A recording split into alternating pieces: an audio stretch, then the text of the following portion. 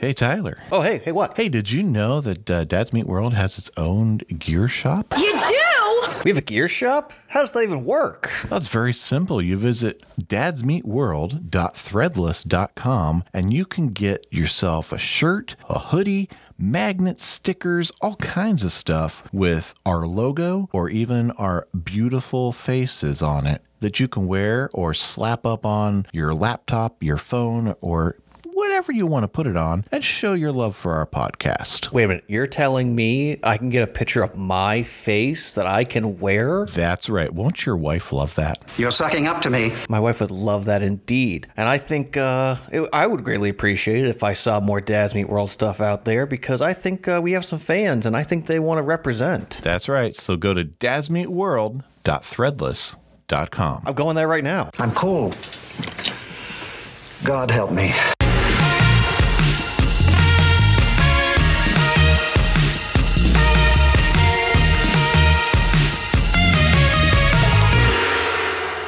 Welcome back to Dad's Meat World, a Boy Meets World deep dive podcast where every single week, two dads will sit down and talk about the wonderful show that is Boy Meets World. I am one of your dads, Tyler. And I'm your other daddy, Brett. Yes. So, a little peek behind the curtain real quick. You know, we have a few episodes that have come out so far, and this has been nothing but fun and excitement. And hey, you know, we got some people talking to us saying that they're enjoying the podcast, and for those people coming up to us, thank you. You're wonderful, and we greatly appreciate it. Indeed. We love hearing back from you guys, and we love that you guys love listening to us. So, hey, send the love and drop us an email or a review, and we'll share your love with everyone else. Yeah, give us those grades. We want to hear about it. Exactly. Boy, Brett, we have a doozy of an episode today, if I do say so. Oh, we do. It deals with the future. It does. Future can be quite scary, especially when we've already hit the time period in which they are discussing. We really but before have. we get into that, Brett, how you doing? I'm doing all right. I'm doing okay. Family had a little bout of illness over the weekend, so I got to take a sick day Monday, but yeah, doing Nice. okay. Our kids are getting ready for Halloween around these parts as we record before Halloween. Yes, we've already recorded the Halloween-themed episode, but yeah, we'll further peek behind the curtain. Yes. Yeah, this should be coming out right around Halloween-ish or a little before then, so just in case, happy Halloween. Yes, happy Halloween. Yeah. Hopefully everybody is who they say they are. I hope someone's not who they say they are. I kind of like the surprise. How are you guys That's doing, true. Tyler? How's everyone at your house? Well, we just had a spout of COVID in our house. And so it kind of delayed you and I recording a little bit, just due to, standing for too long and then getting dizzy and then feeling like, I couldn't feel things or getting super cold. So I had truly a mild case of it, but I just was still useless and couldn't do a whole lot. So I'm saying. yeah. So luckily I'm back to full health and ready to go.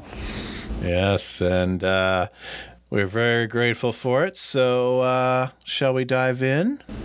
We shall. Do you want to give us that summary and deep dive real quick? I will. This is the 9th episode of Season 1, Class Pre-Union, wherein Mr. Feeney gives an assignment to the class to predict where their life will be by their 20th class reunion, which, just for fun, would take place, since this was 1993, in 2023. So, oh no.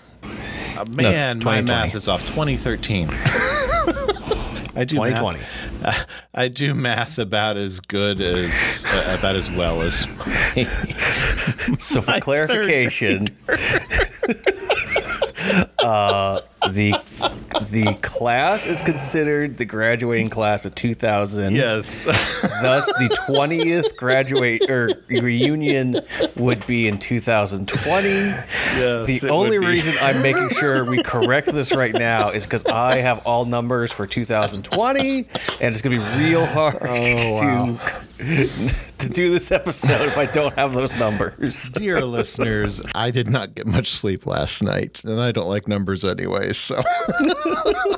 Don't worry. I'm bringing the numbers. Yes, we're recording this about 3 years after the projected Class reunion. This episode was written by Ed Decter and John J. Strauss, directed by David Trainer, originally aired November 26, 1993, and currently enjoys an IMDb rating of 7.5. Well, we begin in the Matthews household in a interesting camera view. It's actually kind of a parody of 60 Minutes of a little clock playing at the beginning, and then Corey doing what we would call like a selfie pose at this point, but he's doing it with an old camera, so it's just called, talking to the camera and trying not to break it. Corey's doing a little deep dive on the brain. Corey is, doing an interview with his sister and parents and wondering how come the youngest sister gets to do all these things and have a necklace on her neck and going to a party when Corey is grounded. And Alan makes it pretty clear that Corey should be grounded because he's calling Canadians to hear them speak Canadian. Now, I did get a little bit of Corey's little report here. Would you like to hear it? Ooh, yes, please. I'm sorry. No problem. Excuse me, ma'am. Did you say new dress? And is the baby of the family wearing a gold necklace? My mommy gave it to me. Lent it to you? Party, necklace, new dress, all for your daughter. Yet just last night, your son was imprisoned in his room, forbidden to go to the movies with his best friends. Our daughter didn't dial random numbers in Saskatchewan just to hear people talk Canadian. Say goodbye to your poor, exploited brother, sweetie. Bye, sorry everybody hates you. Finally, the naked truth emerges. And Cora, do me a favor. No phone calls, no home shopping network, and be careful with my video camera. Have fun. Random numbers in Canada or Saskatchewan to hear people talk Canadian. I love it. Bye. Sorry, everybody hates you. Correct me if I'm wrong, but is Saskatchewan a part of the more French-speaking in Canada, or is it just a general area in Canada, thus they're saying things like "eh," and that's all Corey wants to hear? Honestly, I think it's just the most interesting sounding province, and that's why the writers went with it. Probably. If anyone knows more about Saskatchewan, please let us know. We'd love to know more about it. I did not have time to deep dive Saskatchewan. I'm sorry. Have you ever been to Canada, Tyler? I have not, no. I need to work on getting a passport because I keep getting told that Niagara Falls is best on the Canadian side. It is much better on the Canadian side, yes. Right. So I need to make that happen. Maybe there'll be a new Patreon level. Get Tyler to Canada. All right. So does Corey take care of Alan's camera? Of course not. He's an 11-year-old boy. Almost immediately. Which does... I wanted to talk about this real quick, if you don't mind. The big, giant 90s cameras. What memories do you have of these cameras, Brett? I have some interesting memories of them. My family never really had one. But I knew enough people in our orbit that did. And these things were pretty sizable, pretty hefty. I'm not sure in 93 if they had moved far enough along to VHS-C, where it was smaller, a little more manageable. But the VHS cameras were pretty unwieldy, and for Corey to be running around using this the way he was, his arms as an 11-year-old would have been stretched way out in front of him. These things weighed like 10, 15 pounds once you got everything in them. Wait, can you do that again for me? Way out here. Thank you. And yeah, if you've never worked with a VHS tape, you should. They're fun every now and then. But if they had moved to VHS-C by this point, I don't remember them being that commonplace at this point. They're a little more manageable, but definitely not as convenient as everyone's cell phones these days. Oh yeah, I feel so bad how easy it is to record things because literally for me to record, like if we're at a function for my son, say his soccer game, all I have to do is slip it out of my pocket, hold it up, let the phone know that it's my face, and then swipe once, hit a button, and now I'm recording. I can move it, and then the angle changes. I can, zoom in. It's all real easy, and it comes out looking pretty good. Yep. I firmly remember my father lugging this camera to concerts and different events, just to record something. I remember when our elementary school used to do a concert and it was required that you had to be there, and just looking in the back row and seeing all of the dads standing there with their giant cameras and the giant tripods they had. And I very much have memories of my dad setting the camera up in a spot in the living room and being very clear of, do not touch your presents until dad has the camera set up.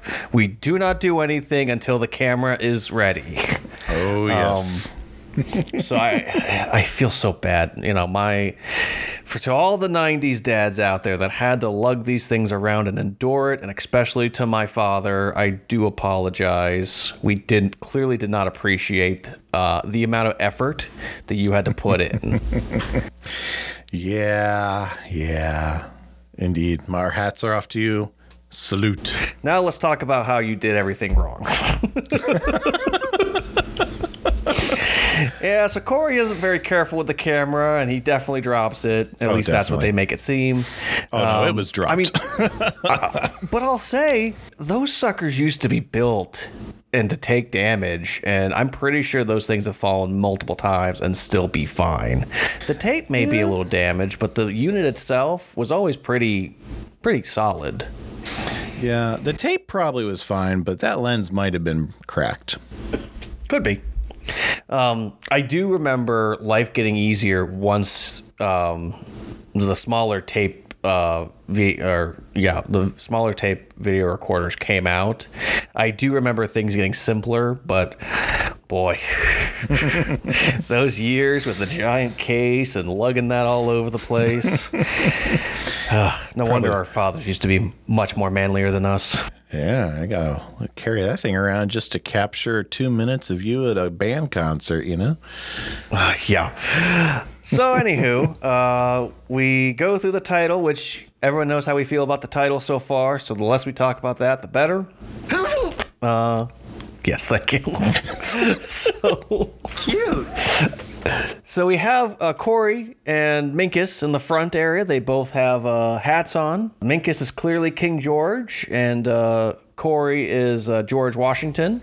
Mm-hmm. And they're talking about the American Revolutionary War. And Corey at one point makes a joke about how are all boring guys in history named George? Was every boring guy in history named George?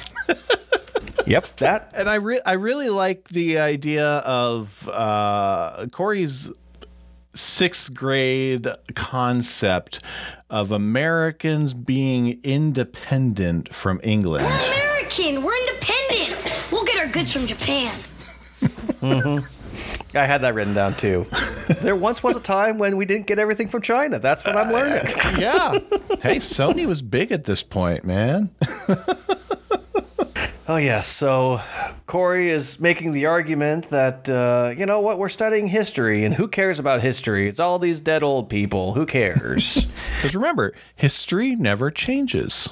Right. History never changes. even though we just learned in a previous episode that, no, it doesn't, but we had work on it, yada, yada. And if we don't pay attention to it, yeah. Oh, and before I forget, we have another episode where Topanga is back. Yes, we do. And she'll get a little bit of a meteor appearance this week. Which Corey walks right into a new assignment from Feeney. And I love that Sean's like, I smell an assignment. Yes. And Corey says, I swear I didn't see it coming. I love that. But anywho, yeah, Feeney has decided that he wants them to do a pre-union where they are going to graduate in 2000, and then they're coming back for their 20th class reunion in 2020. And of course, fun fact, for the class of 2000, they would have missed their reunion because of COVID. That's right. They would have been zooming in. Yes, I missed my 2010 reunion because of that reason as well, so which was quite sad. But yeah, they're kind of just getting clarification, and Minkus makes it clear that he kind of has the hots for Topanga. Topanga. Yes. Topanga. And I will say, I didn't think about this before, but I'm thinking about it right now.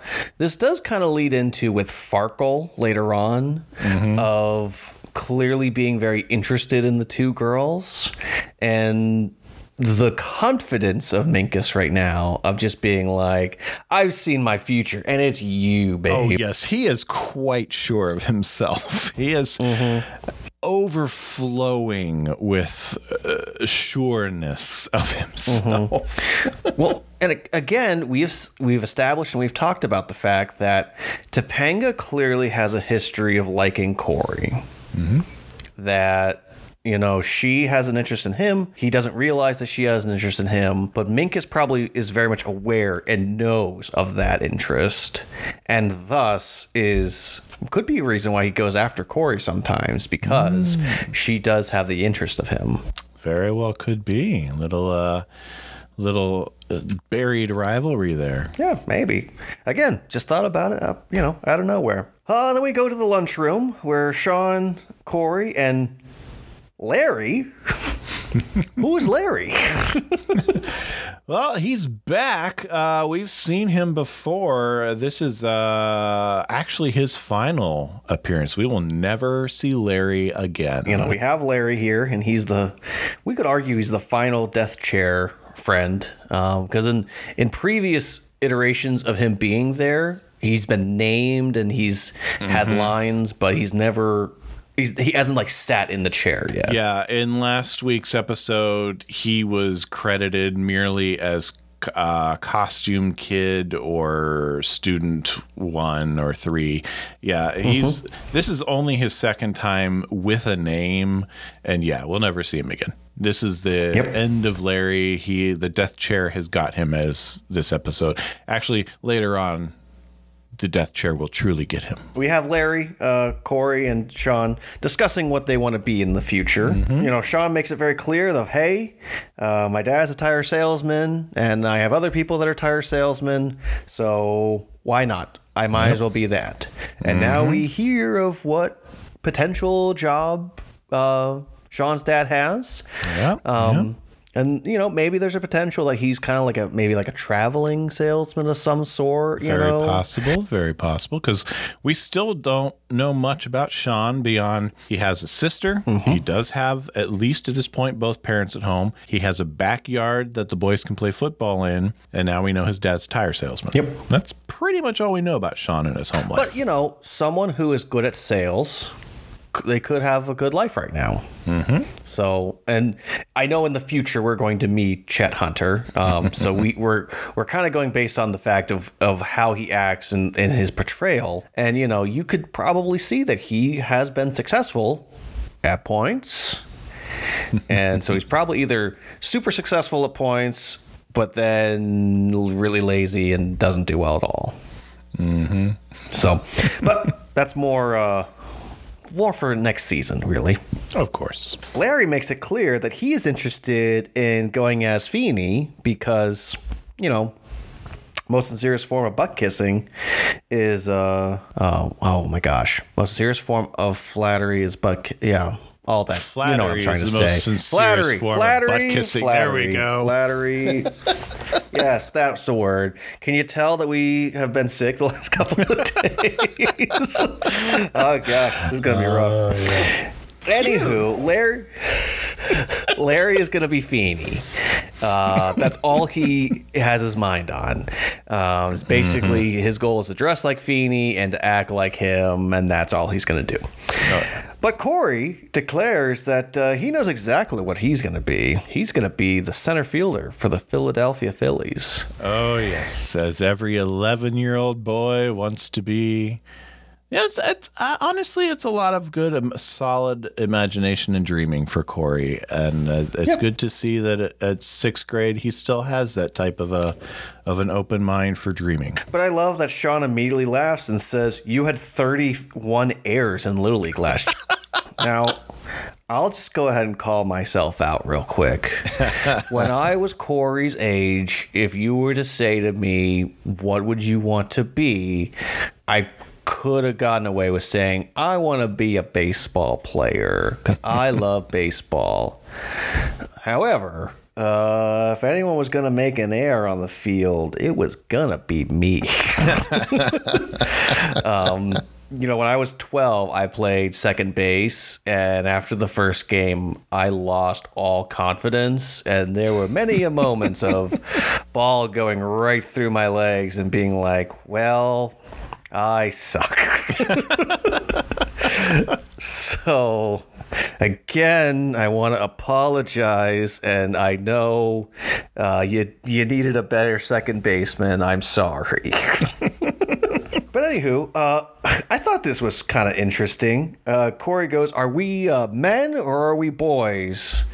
And they say, "We're men." And then they start barking. I'm thinking this was probably a little bit of a tie-in with Home Improvement, just kind of a reference to the whole Tim Allen psyche there. Yeah, it was just weird. If I remember correctly, Home Improvement, Tim Allen, at least his stand-up was in the zeitgeist at the time. And if memory serves, Home Improvement had been on the air. Yeah, I think that had already at least been a season or two in. Yeah, Home Improvement had already been on the air for 2 seasons, and that's another ABC show, so that's likely just another shout out.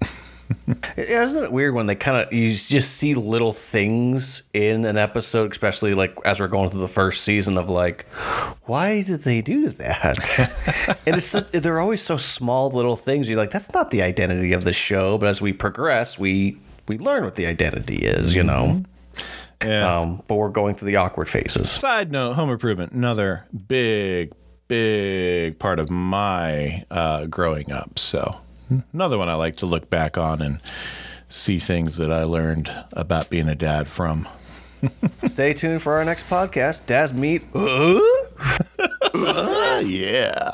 Anywho, we go back to the Matthews living room where Amy is helping Corey put together his choreos.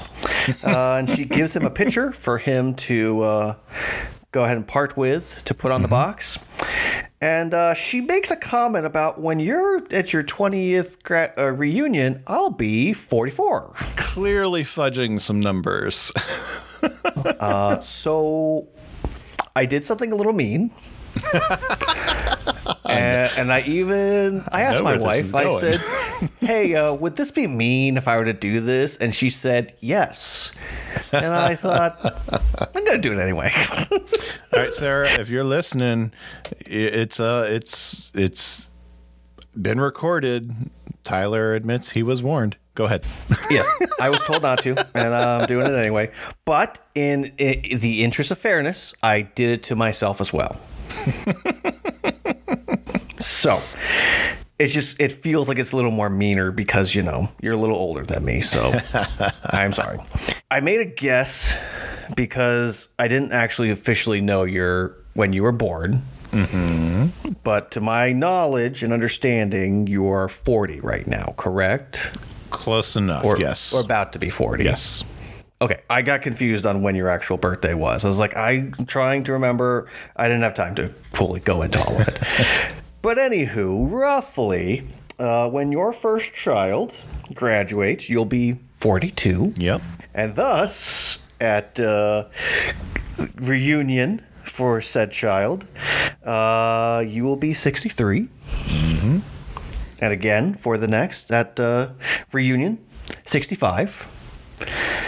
And at the next reunion, 70. Mm-hmm. So, not bad. Hey, I've met a couple of 70 really spry people, so 70's the new 60. Yeah. And by the time maybe you're 70, it'll be the new 50. Who knows? Or it might be the new 90. Who knows? That's also true. I'm saying. That's what I'm saying. So, for me, when my first born graduates, I will be 42 as well. That's a shock. Thus, but for his when his next reunion is, I'll be 62. For my second child, I'll be 69. No, sorry. For my second child, I'll be 67. And for the third one, I'll be 69. Mm-hmm. So, yeah. So, roughly, I'll be the same level of age when my children hit there too. So yes. By the time you get to that point, it's really you just kind of stop counting. I overreacted. To quote my grandma, I'm too old to care what people say. Exactly. You hit that age and you just don't care. Yeah. But anywho, something that Amy does care about is Morgan walks in with a plastic necklace. Oh, yes. Clearly not the golden necklace that she lent to her. Probably the same one in Corey's video expose. Oh, yes. But when she asks, hey, where is the necklace? She goes, I traded it. This one's pretty. To which Amy says, well, I have to call her mom and get this back. She says, well, we said black, no trades back. And I have heard many and been part of many no trades amongst kids. Outside of this episode, I've never heard the black, no trades backs. Right. Yeah. I mean, I made trades with kids with toys, and then we forgot that we traded them, thus never got them back. Yeah. I've been involved with ones where we declared no backsies, or right. other ways, but just that whole declaration of black, no trades back. That expression is one that outside of this episode I've never heard of, and I don't know if that's a Philly thing, I don't know if that's a West Coast thing, or just the fact that I grew up in the Midwest, and we're about 20 years behind everyone else. I mean, I just think that it's probably one of those things they maybe wanted to see if this would catch on, Very possible. And just be a catchphrase or something. Who knows? But anywho, a question that I have as a parent, when you lend something to your child for something specific, don't you take that thing away as soon as humanly possible? Oh, I would. You get back from the party, that necklace comes back to my jewelry box, not the next day. Right, exactly. That's why I'm like, okay, this is a failure on Amy and Alan, unless they just weren't paying attention, or I don't know, it could be one of those deals where because she's worn it, that Amy's like, sure, you may wear it around the house, if you want to feel pretty, but she could have stashed it, took it to school, handed it to the friend. Any of those things could be possible. It's also likely when they came home from the party, she had already had her coat on, fell asleep on their way home. They just dropped her on the bed. But still, yes, it is on Amy to not have made sure she had her necklace back. But hey, I'm sure Amy had a lot going on, so we can't be mad at her for too long. Well, she's helping Corey make his cereal and his baseball card, which, by the way, kudos to Amy as a mom helping her sixth grader put all this stuff together for his presentation. Okay, are we ready to get into the pre-union stuff? Oh, yes. I got to say, Minkus scares me. Yeah. So I have stuff on baseball player, president, Microsoft CEO, and mechanic. Okay. I didn't even waste time on the whole teacher thing because Larry didn't put any effort into it. Why should I put effort into deep diving his stuff? Oh, yeah. I already did a deep dive on that anyway. If you want to know more about how teachers are underpaid, please listen to the last episode. Oh, yeah. You know what, let's just get Larry out of the way right here. Oh, how flattering. You're following in my footsteps. And look, you've dressed just like me. Come over here, you little suck-up.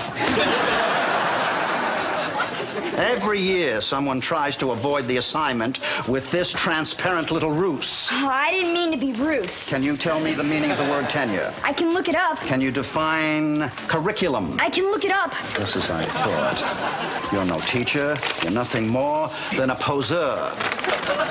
Go look it up. Go look it up. Yeah, I will tell you that poser from Urban Dictionary is to pretend to be somebody you're not, to be part of a culture or genre just to fit in. Yes.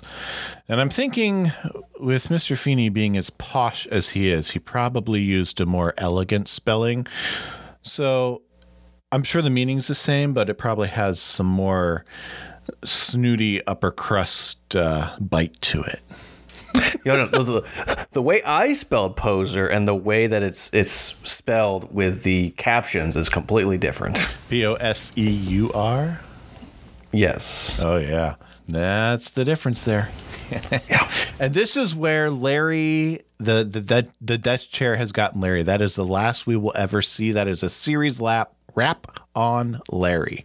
He's dead. Thank you, Larry, for your service. That's right. I mean, I will say that Larry's been a part of several important moments, you know, for the show. So it almost feels like Larry could have worked out, but just for whatever reason, the writers didn't like it, or Michael Jacobs didn't. Yeah, that's probably more Michael Jacobs, since they were finding so much chemistry between Sean and Corey. So between the four careers, which would you like to hear first?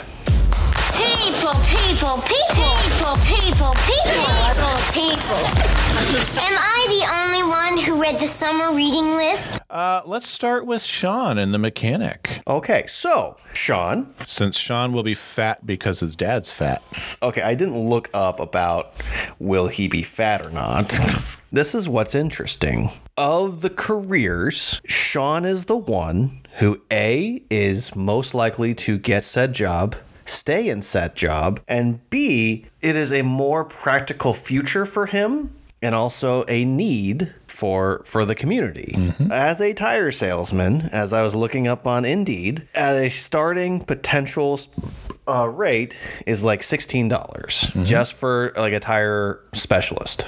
If he has experience and skills, it's not his first job, he could easily, within a few years, work to about $20, especially with enough experience. There are some places in Philadelphia right now that are listed for $20 to $25, depending upon experience. Unfortunately, no longer do we just have like a muffler specialist, so that's no longer a thing. However, if he became a straight up mechanic, depending upon, again, the garage he's at and how much experience he has, he could hit $20 to $30 an hour, which is not going to be a bad living for him. All of it just depends on the experience he has and how well he works. Yep. Mechanic is a field where, depending upon how many is in the area and also how good you can do your job, you know, you can make decent money doing that. It's not perfect, you know, like in some smaller communities, it may not be the most high paying, especially because so many people know how to fix stuff. Yeah, in a really small community, you're kind of screwed. Right, exactly. That's why I want to make sure it's clear. Of the numbers I was looking at were from Philadelphia. So yeah, I think that the most likely and most potential employment is for Sean, especially if he goes in the route of becoming a full-blown mechanic. But even if he stays in the tire realm and oil change and whatnot, you know, he could still make halfway decent money and could even potentially work to being a person that either runs it as like a manager or even an owner. All things are possible. If he goes in the same garage his dad's based out of, a little nepotism could go a long way. Right, exactly. There's a lot of potential here for Sean. Do I think he could also get fat? Probably, but I'm not too worried about that part. Yeah. Now, let's go to president. This one's fun. Instead of doing a deep dive into presidency, all that jazz, what I did was simplify things because the only time period where it could make sense for the world that Topanga is describing is if somehow the feminist movement really gets moving and she runs in 2012 and wins as a, third party candidate. Now, as we all know, politics is the worst thing ever and nobody likes it. Thus, is it possible for someone to do that? Who's to say? This is a made-up universe. On top of the made-up universe we're discussing. Anything exists in this universe within a universe. Right. Topanga. But just so you know, the base salary for the president is $200,000. The United States in 2012 was spending about $676 billion in defense spending. Topanga makes it clear that she has gotten rid of basically all military and nuclear weapons. So somehow she has convinced not only America to get rid of defense spending, essentially, and also other countries on top of that. So we're looking at a all-around feminist movement throughout the whole world that, we're able to get rid of in fear of war. Men are basically there for breeding, is what she said. And so the other assumption that I went into this is that because we don't have to worry about defense spending or anything like that, we got about $6 trillion in debt at this time. My assumption is that because we're not going to have war, I think all debts are forgiven. Very, very likely. Let's just assume for a moment that our country's getting a whole bunch of cash flowing right into us. And so I asked a couple of lovely ladies, hey, if you were president and could do whatever you want, what would you do? And this is what they said. By the way, for the record, the lovely ladies I'm referring to is my wife and your wife.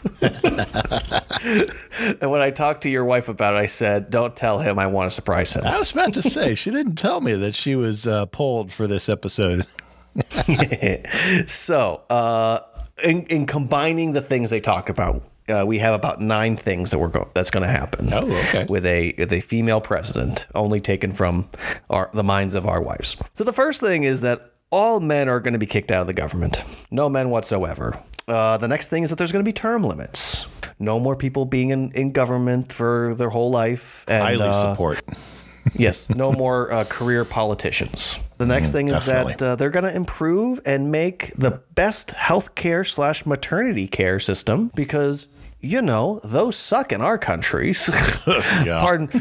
Sorry for the bad word. Don't say that word, son. But yeah, it's garbage. So they're going to improve that. The next thing they want to improve is schools and make sure that kids are learning the way they're supposed to be. New and better homeless care programs and making sure that people are, not homeless anymore. Probably getting people into buildings that, go empty and whatnot. Next thing is a food program, making sure that all the food is good and making sure people are able to eat. Because again, this goes kind of hand in hand with the homeless care. Big thing is IDD funding. For those that don't know, IDD is short for intellectual and developmental disabilities. And so my wife works with that demographic. And so she has a big heart for them. And so she wants to make sure that funding is better for them and that they have better lives. Foster care reform, making sure that all children are able to get adopted. Luckily, in the world that Topanga is set up, all the boys are taken care of by other men because they're all underground. Besides breeding purposes. Oh, yes. And lastly, and this is a big thing, we talked about Jubilee and having a time period where, after so long, we go, okay, if you have debts right now, you are forgiven. You're getting a new start, new opportunities, go forth. If you get into debt again, hey, that's kind of on you, but we're going to give you a chance. Now, again, as men, we're not going to be able to live in this utopia because we're just there for breeding purposes only. And now, were they privy? Were these wonderful ladies privy to the fact that you and I are merely underground breeding stock? I mean, they've both seen the episode, so I hope they understand this. Well, I guarantee you that my wife is not fully remembering what President Topanga's plan was. Good chance. I mean, not saying she would argue with it, but I mean, we would just be referred to of Kelly and of Sarah. Oh, it is. All right. So do you want to hear about the center fielder for the Phillies, or do you want to hear about the new Microsoft CEO? Well, let's hear about the Microsoft CEO, but first I want to hear his thoughts on President Topanga. We're married. Your breeding stock. I'll take it. On the one hand, that is downright hilarious. On the other hand, it really worries me that as a sixth grader, he's already got that mindset. But let's hear about Minkus's future as the future CEO of Minecraft? Microsoft. All right. I'm not going to say that having a podcast is hard, but the amount of time and brain power I put into this is dumb. So, Oh, wow. Yeah. where do I even start? First of all, I want to make it clear that for Minkus to actually purchase Microsoft, as we understood it, say in 2010, is not possible. Like, Microsoft became way too big. It was no longer just about making the software for computers. It became its own entity. Right now, it sits with assets of over $1 trillion. It has more revenue streams than some countries. So understand that Minkus could never possibly understand what Microsoft is by the time he could try to buy it. But let's just say we live in a magical world where it's possible. And we're going mostly based on the understanding of what Microsoft was. Oh, yes. Because at this point, 1993, it's still largely an operating system that's predominantly used by the bulk of the world that uses computers. So, a couple of things we have to establish in order for this to be a possibility. A, Minkus's father would have had to invest in Microsoft when they first went public. So this is arguing that before Minkus was really a person, his father bought like 1 million shares of Microsoft on the day that it first launched at $21 a share. Now that's no small amount. But again, we're just saying that's what would have had to be. And I have the exact number. It was March 13th, 1986 is when they went public. And they had about 2.5 million shares that got sold on that day. It's a lot of money. I currently don't see the exact number from that, but it's a lot. Minkus would have been 5 at that point, roughly. And we already have established that Minkus's family is probably well off. So yes, it is feasible that his parents do own stock in Microsoft, which would make sense as to how Minkus is so aware of some of the inner workings of a hostile takeover. Right.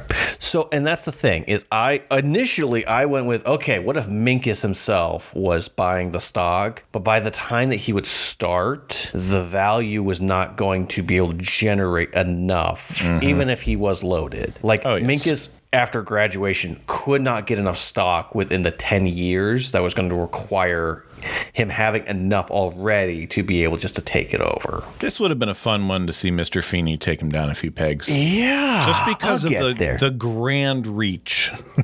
But go on. I will get there.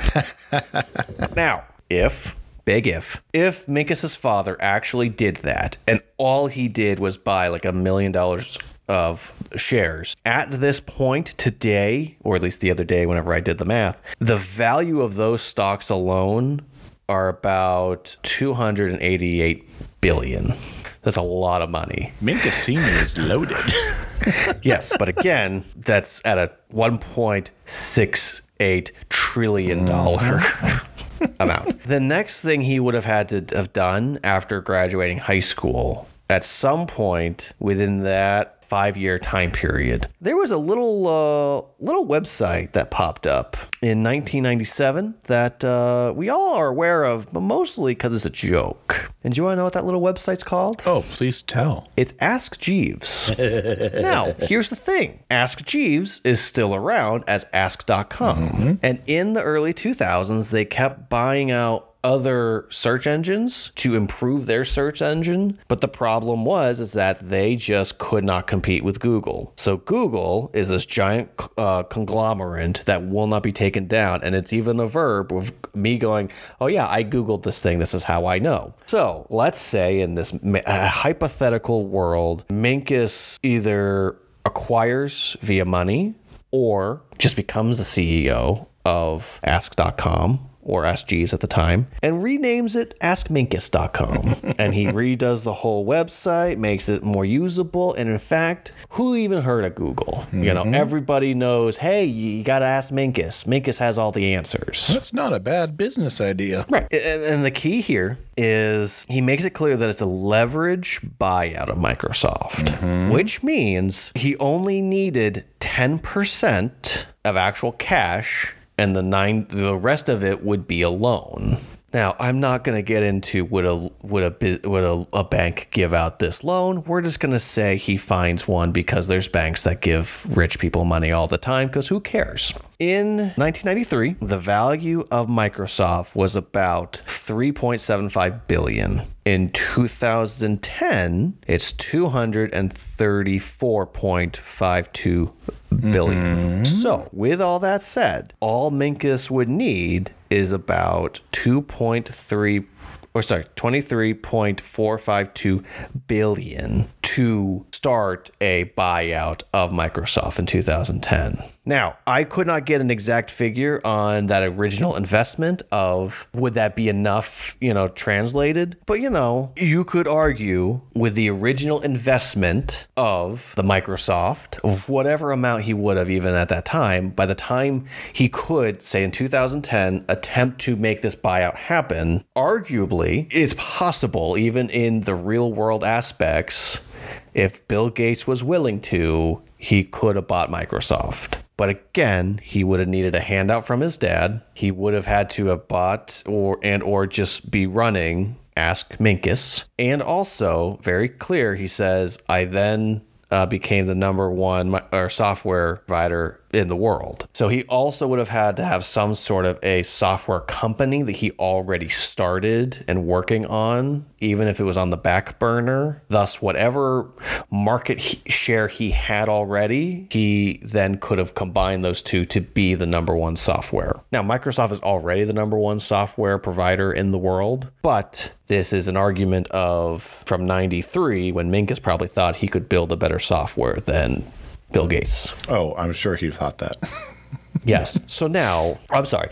I didn't say before with Topanga that it's not really reasonable of what she did. I don't think that could happen. But Minkus even more, I don't think he deserves an A. Because in a real world practicality, he couldn't have done this. Now, I know that Feeney couldn't have predicted what Microsoft would become and what was going to happen with like the .com bubble and all that stuff. But I don't think he deserved an A. I don't think so either. I really do think this is one of those times where Corey is right of just he gets preferential treatment. Definitely. Because he made up a couple of documents. Feeney didn't even look at them and said, you get an A. Yeah, he didn't even open any of those records that Minkus handed him. They could have just been blank paper for all he knew. Now, if the goal of the assignment is just see how much time they spend on this assignment, that's different. But, of course Minkus is going to turn in something like that. But good Lord, it's not possible for him to become Microsoft's CEO. Bill Gates only owns 1% of Microsoft right now and still is ranking in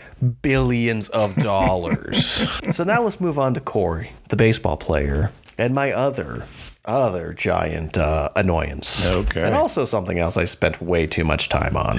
Okay. Let's talk minor leagues for a second. So those of you that don't know, minor leagues are the baseball leagues in which people play in to work up to be in the major leagues. Corey claims that he played in 11th grade, but was so good he got signed to a team. Granted, I don't think that the Major League Baseball does that anymore. Did they in 93? Who's to say? But this is Corey's world. Corey's made up world. So let's just say, argument's sake, Corey starts his baseball career in 2002. Because with him getting in there a little earlier, I think they need time for him to mature and grow and whatnot. The baseball is not the problem. It's the maturity level, But the Phillies believe in him. He's the hometown kid. Everybody loves him. Everybody can't wait for him to start playing. So I've compared him to 3 different baseball players. At the time when the Philadelphia Phillies won the World Series, they won it twice. First time was in 2007. I can't remember when the other time was, but it was pretty quickly after that too. The center fielder at that time was Shane Victorino. Maybe you guys know that name. Maybe some of you don't. He started playing in the major leagues in 2005. He played for 12 years. He had a career earning of $65.5 million. He had a batting average of .275. Not bad. Over 108 home runs, 2 World Series, 4 Gold Gloves, 2 All-Star appearances. This player, Shane Victorino, made a lot of money, made good money, but he still didn't play every single year with the Phillies. He got traded a couple of times and moved around. He only had 8 seasons with the Phillies.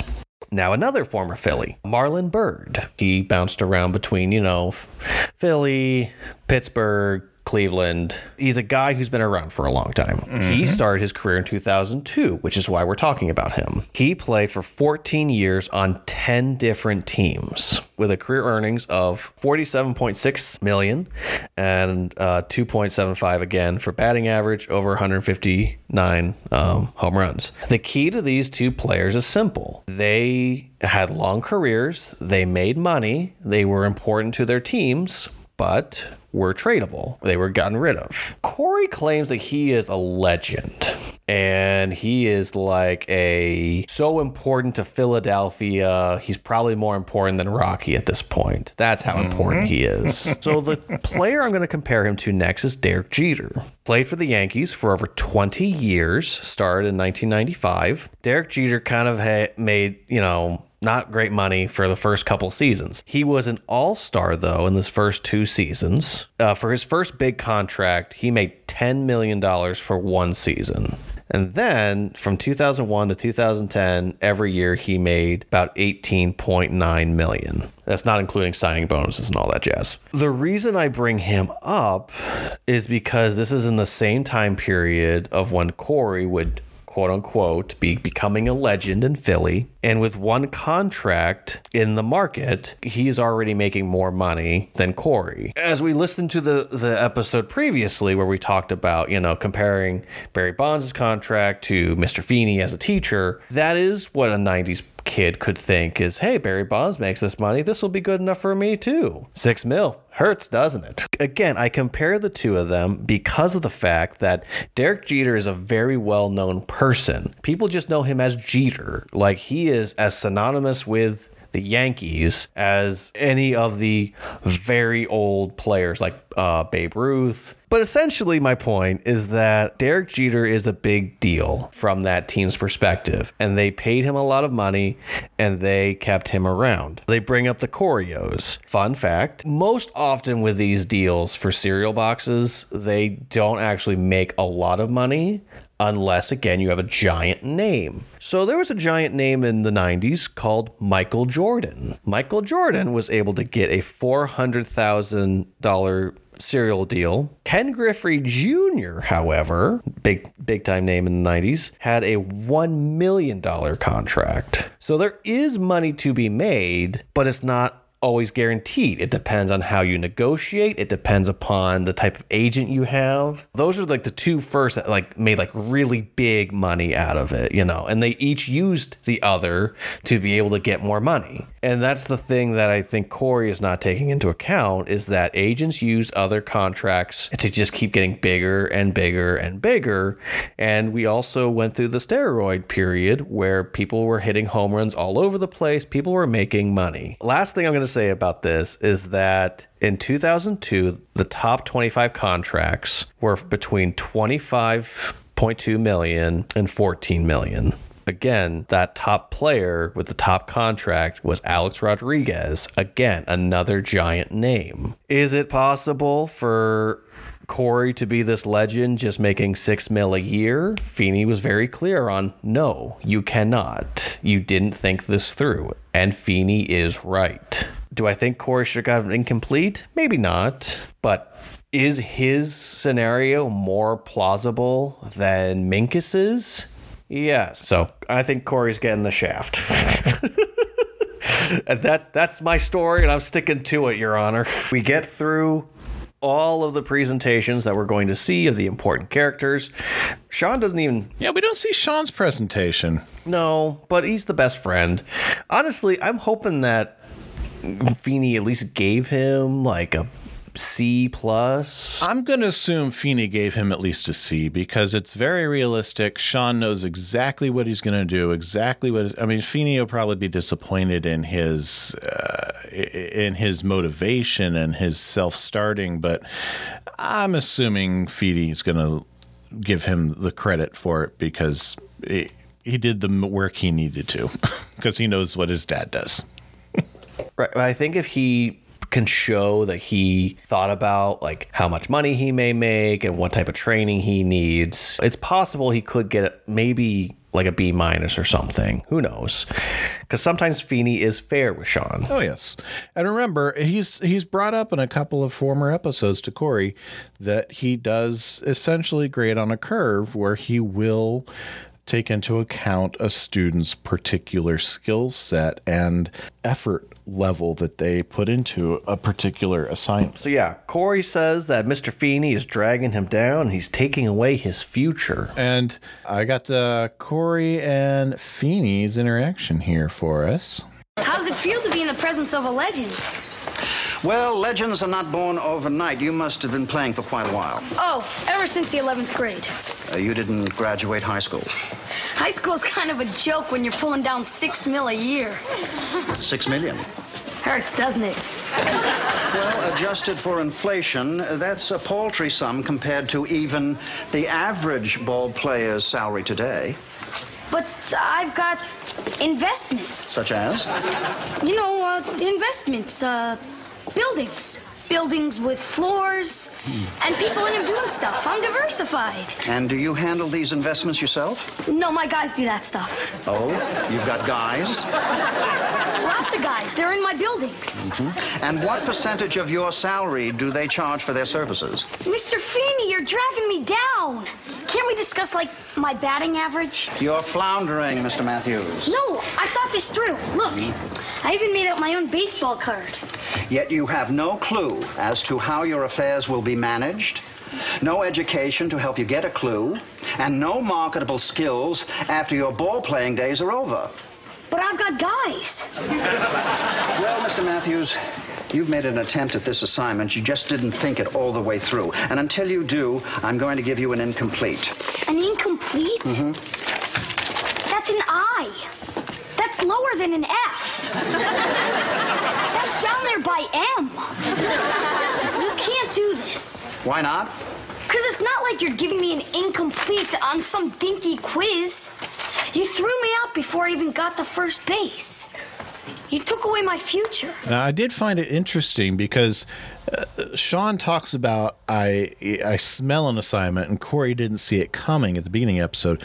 But when Feeney interacts with Larry, he brings up the fact that every year some little punk does this suck-up routine. So clearly this is an exercise Mr. Feeney does every year with his classes. Right. I find that interesting that he's...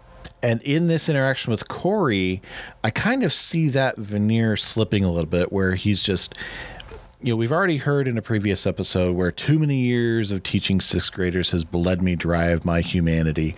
And I think we kind of see a little bit of that here where he's just, I feel like he's just letting all that slip through, and he is honestly being a little too hard on Corey. Yes, Corey did not think through all of those other aspects, but I don't know that he really put those parameters in place, at least that we saw. I mean, not everyone is going to think through like Minkus and Topanga did. But again, though, the problem is that Corey was only thinking in the realm of baseball. Mm-hmm. Let's go back to Derek Jeter for a second. If you Google right now Derek Jeter, it doesn't pop up baseball player. It pops up as businessman. Alex Rodriguez, one of the top paid baseball players ever. He makes appearances on Shark Tank. He makes appearances on The View. So he's not just a baseball player. And I think the thing that frustrates Feeney is all he's seeing is that all he's thought about is the short term of being a famous quote-unquote baseball player, not thinking about the fact that when baseball's done, what then? And I think that's the part that frustrates, because I think Feeney knows that he's smart enough that he could have thought about it, but all he spent his time on was baseball. I think what really might have set him off is the fact that he didn't even finish high school. Yeah. He lets think Mr. so, too. Feeney know that he dropped out in 11th grade. Right. And I mean, that would be frustrating for him. Yeah. You know, he's putting so much time and energy into him. He's doing special assignments just for him.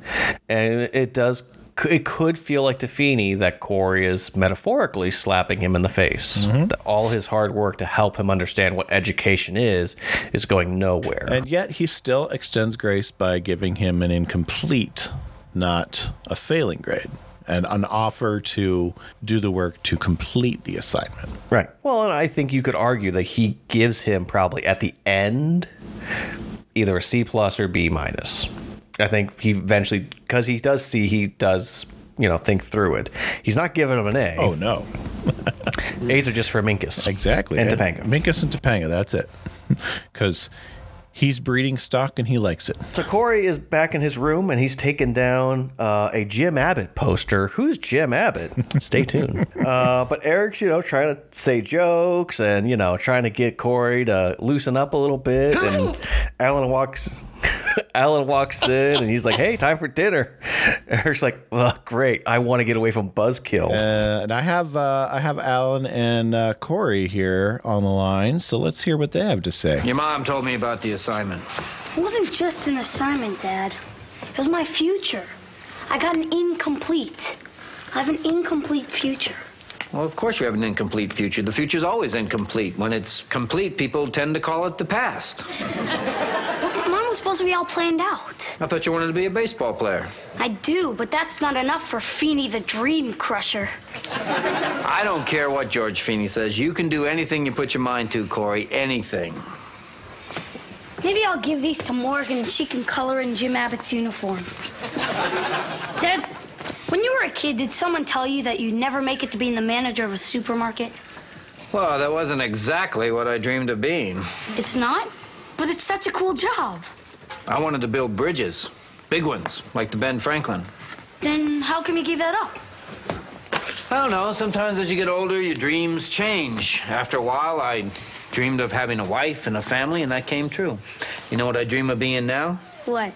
I dream of being the father of a Phillies center fielder. Dad, there's another dream you can kiss goodbye. Hey, not so fast. I don't give up that easy. I still think my kid's gonna play in the majors. I used to dream like that, Dad, but now I know that sooner or later every dream comes to an end and you gotta wake up. Corey's, he's really depressed, man. He needs some uppers. But, well, I don't think what Alan is doing is wrong. I think he just thinks, hey, if I keep repeating it, keep telling him, hey, I believe in your dream, that he's going to be like, you know what, Dad, you're right. But I think Alan may just realize that he is fighting an uphill battle now, and this is something that Corey has to work through. Yeah, and I like how Alan kind of gives a little backstory on what his dreams were growing up and how they changed for him. And even though he's holding on to the dream that his son, Corey, is going to be the center fielder for the Phillies, he kind of gives him that nod that it's okay if dreams change because, they do for a lot of people. They did for me. So then we go into probably the worst part of this whole episode from my vantage point, and that is we have Jane, the friend. Oh, yes. And Stephanie, Jane's mom, walk through the door. Yes, and let's just say the friend is Stephanie and Jane is the mom. But they walk in and Jane is a monster. Yeah, back to the lady who was there to do the test. Like, it doesn't even seem like a real human being level of monster. Yeah, this is the. I do have a Let's little see, bit do you have on any sound Jane. clips from this? I don't have any sound Okay. clips. No, I do have some of Jane's actress, played by Christine Healy. 62 acting credits, a lot of one-shot guest appearances. Nothing that seemed to really stick that that was jumped out at me. The most interesting thing to me was she had a role in the 1991 TV movie Knight Rider 2000, in which William Daniels, any fans of the 80s TV series knows, William Daniels was the voice of Kit the car, and he was the voice of Kit in Knight Rider 2000. He just was uncredited. So interesting. Jane was in a movie with Mr. Feeney in 1991, 2 years before this episode. They just didn't share screen time. Yes. Oh, but yeah, she's. I couldn't bring myself to clip any of this. It was just so shrill. Thank goodness. Thank you. I'm gonna just leave this scene with Amy is such a smart lady, and I love her and adore her. Oh, she did. And she handled this perfectly. She and Morgan were gold. Right. Right. It literally was, you can just sense of she trained Morgan exactly what to do to one up Jane. And the whole reason for them coming over is just to throw as much shade at her as possible. Oh, yeah. And Amy is a queen. Let's just be real. Oh, yes. Amy is the mom that in this moment we all want to have. Yes. So the next scene we get to is Eric's on the phone, and he's trying to explain what happened with him and another girl. I'm telling you, she was doing the kissing. I was like an innocent bystander. He just had a girlfriend in the last episode again. I love when Corey hangs the phone up on him and he goes, call her back. He's just like, I don't even know who that was. What is this? Oh, man. Who's calling Eric that he doesn't even know? Right. Well, okay. So I will say there's always the potential that one of the girls that he was interested in before, whether it be Heather or Linda or whoever, was thinking about getting back together with him. And one of her girlfriends called Eric to say, we saw you do this. You better explain yourself. Very possible. And thus, once Corey hung up, he's like, I don't even know who that was. That makes sense. So Corey says that Jim Abbott is in their kitchen.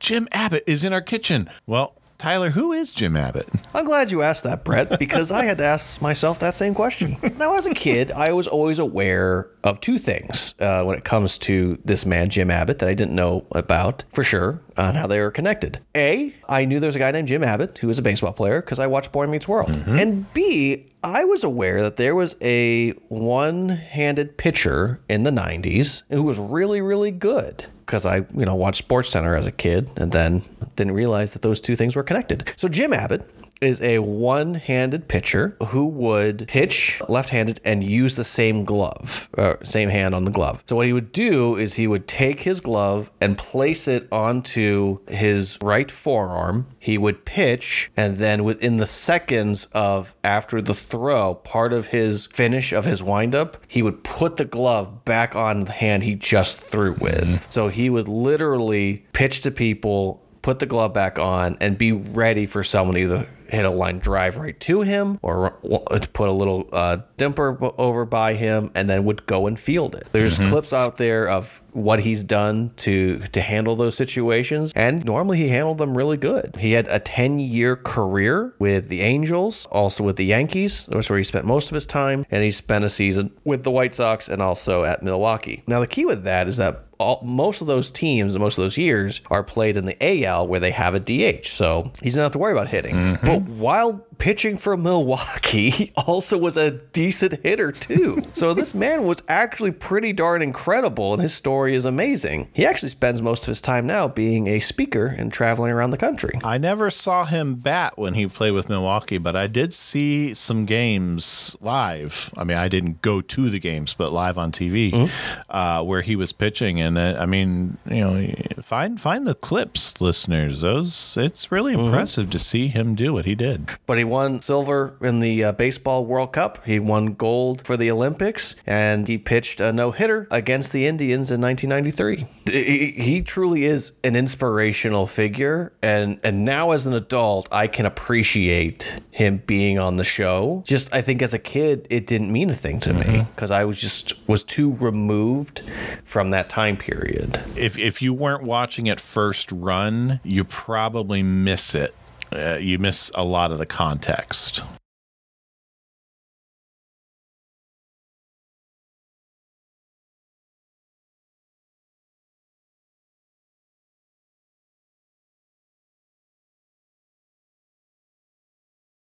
But we learned that Alan sent about 63 telegrams to Jim Abbott because the two of them were not friends. As a kid, I think I always thought they were friends for whatever reason. My friend Jim which would make Abbott. sense. Yes. My dad's friend, Jim Abbott. But how did Dad, why are you in my house? Corey, don't ask him these children questions. So, Jim, why are you in our house? 63, is that all you got? The amount of effort that Alan went through seeing just how despondent Corey was about his dreams to just go out and send telegrams. You know, we didn't have email back then. We didn't have text messaging. We didn't have message boards. We didn't have social media where you could tag your favorite celebrities. Alan went down to his local, probably Western Union. Yeah, look it up. I'm not going to do a deep dive on it because this is off the top of my head. And paid per telegram to send 63 messages directly to Jim Abbott, asking him to come spend a couple of minutes sharing a moment with his son who is dreaming to be a baseball player and has had his dream crushed.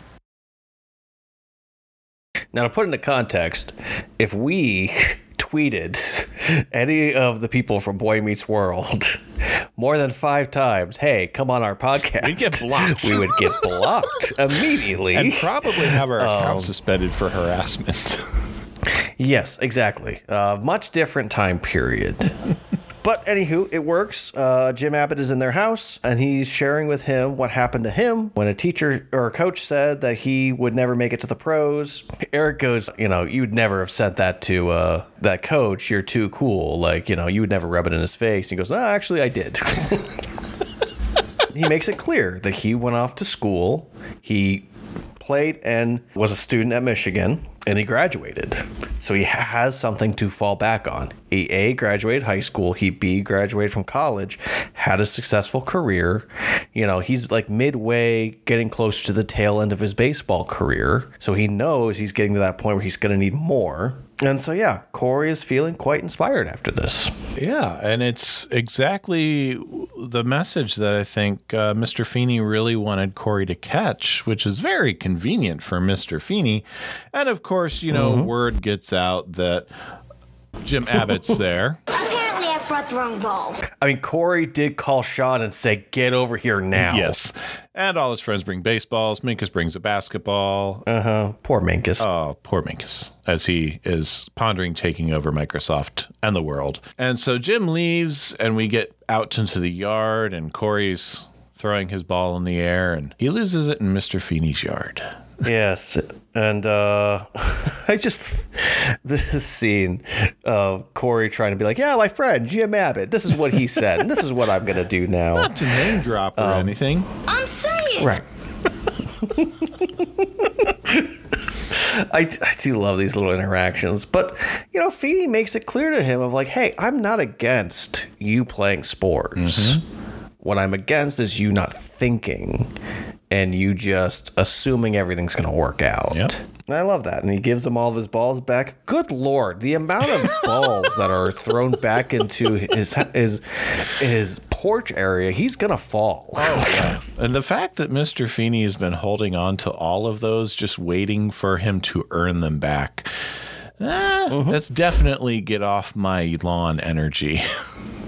Oh, yeah. But you got to wonder how long has he been holding on to those? Well, if how quickly Corey lost this baseball is any indication, that may have only been a week's worth of balls. I was thinking like a month, maybe. Possible. We now go, after the balls have been released, we go to our tag. And we have Alan and Amy who are eating ice cream and snuggling and being all cute. And for some odd reason, Amy's wearing shoes, even though Alan isn't. I don't get it. I had in my notes, I was wondering what show they were watching. I don't remember why I wrote it down. That was The Bachelor airing at this time? That was, I don't remember if that was way before The Bachelor, but it was some sort of, but I mean, it's some sort of dating show. So I was trying, I didn't think to look after I was done watching the episode, but I was curious what kind of episode they would be watching. Was Singled Out on at the time? I'm sure Singled Out was, but I don't think Alan and Amy would have been watching it. Well, there's some cute guy with, nice tight butt and, skinny jeans. Oh, yes. Because Alan is like, why are these women willing to humiliate themselves? He goes, do you see the good-looking guy with the tight butt? Yeah. And I had to wonder, too, the way this conversation flowed in this tag. I know it's just kind of a throwaway tag for, just to button up everything with Corey with the camera again. But Alan we start to see some rumblings and some thoughts for Alan to have a career change, wishing he was doing something other than managing a grocery store. And so, well, would Amy think more of him if he had a different job, if he pursued a career he wanted? If he had more enjoyment over his job, because it's made very clear that Alan maybe isn't in love with being a grocer, but he has a good job and he pays the bills and he loves his family. Well, maybe if he had a more reliable assistant manager, he might like it more. Oh, Leonard Spinelli. Oh, Lenny. So in my notes, we have ice cream and snuggles, which lead to some kissing until Corey pops up with the camera. When they thought all the kids were in bed. Yeah. Well, clearly they weren't paying as much attention. And clearly the camera did survive that fall. Yeah. Well, maybe it's because they have the two-stair system, which I don't know why. Again, 80s, 90s shows have these. You have the hallway up top, and there was a stair at each end of the hallway. Of course. Yeah. So maybe he just snuck down the back area. Oh, completely. But again, the problem, and we've talked about this before, either Corey knows what happens with his parents when the two of them start canoodling, or he just is unaware. Yeah, it's hard to get a read on that because when Alan got ungrounded, Corey knew enough to say he wasn't coming back. But here, he clearly seems to not have a clue that he's interrupted an intimate moment and has killed the mood. Well, Brett, I think that's been an episode. That has definitely been an episode. We may have to do some editing on the careers and potentially releasing a separate video. Part 2. Oh, gosh. But anywho, Brett, what did you learn this week? I learned not to let your kids give up on your dreams, because we need dreamers in the world. And even though those dreams might change, we still need to hold on to those dreams. So don't give up on them. What did you learn, Tyler? Well, what I learned is is kind of the opposite, actually. And that's not to get too focused on the specific dream. Because it's so easy, like for Minkus, for him to be like, I'm going to do this, I'm going to put my mind to it, and then, oh no, Microsoft is going to be much harder to do. And we see in Girl Meets World, he has a successful company, he and his family have money, so it's not like he has not achieved, and he hangs out with billionaires, potentially other billionaires, I'm not sure, they never really make clear how much money he has. So don't get so focused on a dream that you can't see also other potential close enoughs. What grade would you give this episode? Well, I gave Class Pre-Union a grade of an A-. I contemplated giving it an incomplete, but I felt that would just make the episode run long. But yeah, an A-. Corey really had to do some reflecting this episode, and it was really Corey-centric. Eric's side plot was negligible. Morgan's was one and done. I could not stand that woman. But we really got to dig into Corey and what happens when his dream is pushed. What happens when his support system, what did they do? And what is his dad willing to do to help him? And so I was really impressed by all that. So I give it an A-. Nice. I have to go with a C+. Whoa. Now, hear me out. Okay, I'm listening. A lot of it has to do with the fact that I deep dive into these potential future careers, and also the Morgan and Amy storyline really do drag this episode down. It's no fault to the actors. It's no fault to how great they are, but just this storyline is so bad. It is. And again, the other big thing is that you actually do see Feeney giving preferential treatment to Minkus. And you can even argue to Topanga at this moment. So, and that does frustrate me because I think Corey had more of his future thought out than Minkus actually did. And there's a part of me that judges Minkus in the realm of he should have known that Microsoft would not be the same. You really hate his presentation after that deep dive. I spent way too much time thinking about this. I really did. Yeah. If it wasn't probably for how much I thought about this, how much time I put into it, the amount of stocks that I looked through for this stupid company. I'm sorry, I keep saying bad words. That's okay. We're not into explicit level. We're still family friendly. Yes. Well, Brett, I have a dad joke for you. All right, let's hear it. Why did the pitcher go to jail? The pitcher, as in the baseball pitcher? No. Oh, the picture, like the picture hanging on my wall. Yes. I think I know this one, but let's hear the answer. Because it was framed. Yep. I thought you had a baseball one for me there for a minute. No, I should have, but I didn't. Trust me, there's hopefully just one more episode where I'll talk about baseball, and then hopefully Corey will be done with baseball. It's going to happen. Well, I know. We're almost midway through the first season, so. Oh, thank goodness. I can't wait. Well, this has been an episode of Dads Meet World. Yes, it has. Brett, where can we find you on the internet? Well, you can find me online on Twitter, on Instagram at Dr. Headley Art. And put art stuff up there all the time. And Tyler, where can we find you online? Well, you can always find me at Twitter, Tyler Volk on Twitter.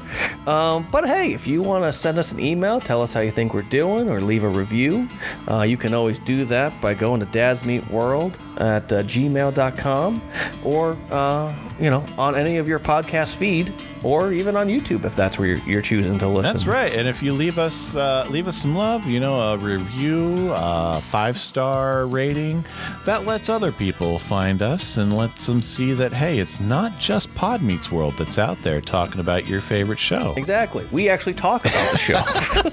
And of course, we have our own social profiles for our show. You can find us at Dads Meet World on Twitter, Instagram, and Facebook. So until next week, we'll see you. Good looking. Until then, good looking. Find Dads Meet World on Facebook, Twitter, and probably a few other places just by searching for Dads Meet World. Dads Meet World is a production of Headfirst Studios. Headfirst Studios. Tell your story.